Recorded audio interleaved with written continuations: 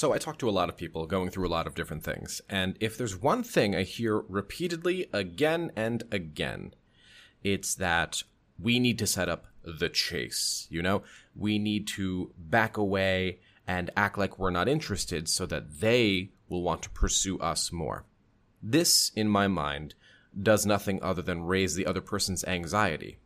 And then it begs the question, why would someone I just met, or someone who's relatively new, backing away from me, give me anxiety? I don't really have any skin in the game yet. Of course, I want them to like me, and I hope that they do. I am attracted to them. Hopefully they're attracted to me. But the idea that the best way to get a mate, a partner, whatever word you want to use, the best way to get them is to play on their fears and insecurities, I'm just not really so down with that idea. My friends, somewhere along the line, love became really unhealthy. And I guess to be more specific, I shouldn't even really say the word love, because what I'm hearing is not love. It's a sort of subtle manipulation for the purpose of getting a romantic partner who you like. But we're so focused on power dynamics and who's in control of the relationship that we forgot that the core reason that we get with people, romantically speaking, not a one-night stand, not, for a week, or, I need a boyfriend for the summer, or something like that. I mean, really get with someone for the long term, potentially kids, potentially marriage, whatever your objective may be, but at least long term, is happiness, fun, participation, cooperation. Does my trauma match up with their trauma? Do my boundaries line up with their boundaries? Do my compatibilities, things that are important to me, hobbies, friend groups, religious beliefs, etc., match up with theirs? And if there's a couple spots left unchecked here and there, it's no big deal because we can find some compromises. No two people are going to agree on everything, right? And that seems to be pretty reasonable.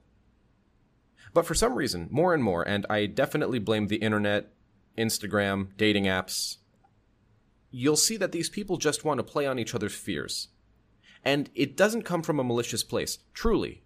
And the majority of the people I speak to genuinely believe that this is the way that you need to play the game. And the fact that they call it a game. So, this is the point in the video where someone raises, oh yeah, well what about no contact? You tell us to leave our ex alone, and what's that going to do? That's going to make their anxiety go higher and make them reach out. Except, I have, 200 plus, 300 plus videos saying, no contact is for you, it's not for them. And we can't be accountable for their reaction to every little behavior that we might have, no more than they can be accountable if we don't end up being super graceful based on one of their actions. A common example would be that if they are single, but you guys went through a breakup and they begin dating someone else, yeah, I mean, maybe it doesn't really feel nice, but they're not responsible for our reaction to that. They can't be. It's not fair. That's a breakup. They're allowed to. It sucks, but that's what it is. So I guess the entire reason I made this video is because I wanted to just, have a dialogue about it and see what your opinions were. And I would definitely encourage some thoughts in the comments below. And I want you guys to communicate with each other and figure out, what's going on in the mind of some of you when you're doing things like playing games or pulling away or hot and cold, anything like that.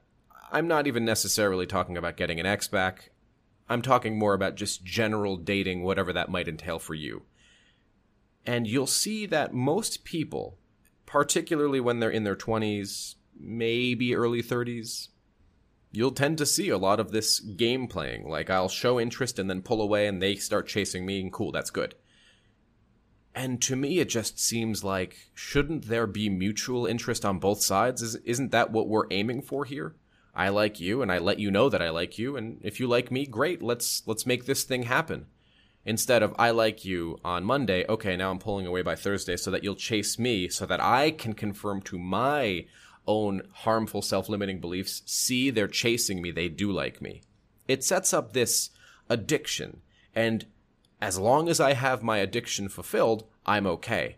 But the second the other person pulls away and becomes distant, well then I begin freaking out, endlessly questioning them, endlessly testing them and doing these weird loyalty checks to see if they still care about me, if they still want to be around me. Do you still love me? Do you still find me attractive? All of those little things. And so the next question would be, okay, fine, we see this in dating apps and stuff. What's the antidote? How do we beat this? And to me, it seems relatively clear. But, what might seem clear to me might not seem clear to someone else, or it might seem foreign, or perhaps they've had different life experiences that suggest to them that what I'm about to say isn't as relevant. But I've always just said, if I like you, I'm going to tell you. If I'm not sure, I'm going to tell you I'm not sure. If I can't stand your guts, well, I might not be mean about it, but I'll probably tell you some version of, I don't really think we're compatible.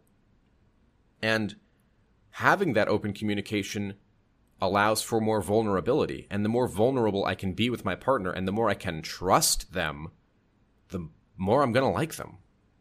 Isn't that really what we're all looking for in relationships? We're looking to be emotionally vulnerable with the person that we want to date so that we can feel safe with them. We're looking to feel attraction towards them, both physically, but also intellectually and humor-based and all the other stuff I mentioned earlier. And a lot of this starts, like I said, with open, honest communication and vulnerability. And I hear some of you, but if I'm vulnerable, eventually at some point, I'm going to get hurt. And you're right. At some point, you're probably going to get hurt once or twice. The human experience is not without its perils. This is no different than playing with fire. Eventually, you're going to get burned. But that doesn't mean you completely neglect fire. What it means is that you learn how to respect it. And then you can use it and harness its ability for things like cooking, for light, etc.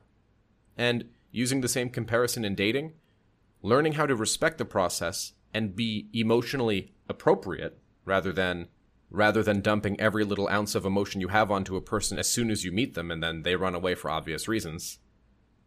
Then you can learn to have better, healthier relationships where we are accountable not only to ourselves, but to our partners. And because we have that accountability, then we can feel vulnerable. I trust that if I bring something up with my partner, they will take the appropriate action. If they agree, there could be some room for improvement. And they trust that I'll do the same.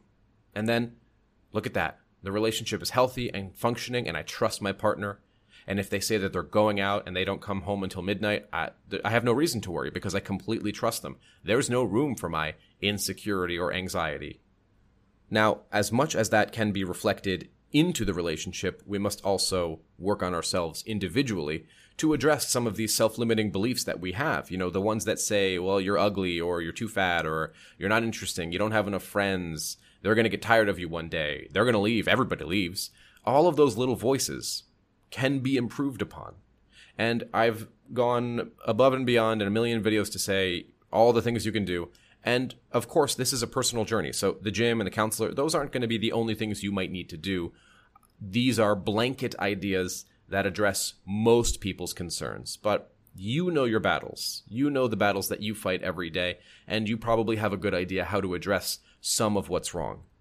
Having that ability to self-diagnose in terms of what are my self-limiting beliefs rather than what are maybe mental ailments or other things like that is an incredibly powerful tool. And if you're not sure what things you need to address, I would highly recommend journaling, because journaling can help you explore yourself and ask, how do I need to be different that I have self-identified as meaningful? And that's all it really starts with. Having an open dialogue, an open communication, because these things help us figure out what we need to do. Now, if you truly have no idea what you need to be working on for yourself in the context of romance, perhaps it might be a good idea to speak with past exes, ones that you're in communication with, obviously, and say, hey, we dated for a while, and it's been a while since we dated. We're both pretty much over that. What are some things you think I could have done better in our relationship? And perhaps you're not going to agree with everything they say, and that's okay. We're not looking for definites. We're looking for suggestions. What can I do to be better in the next relationship? Open communication, vulnerability. This is honey, and you win a lot more flies with honey. So, folks, I hope this video was relevant to you, and I hope that, of course, you are doing well. I'm always looking for community engagement, so I would love to hear your thoughts on this video. As always, if you would like coaching, just visit my website, thelovechat.net/coaching, and we are offering 15% off using the code TLC2021. My friends, it's always great making content for you. Another video will be coming out shortly, and I'm looking forward to producing it for you. I'll talk to you all next time.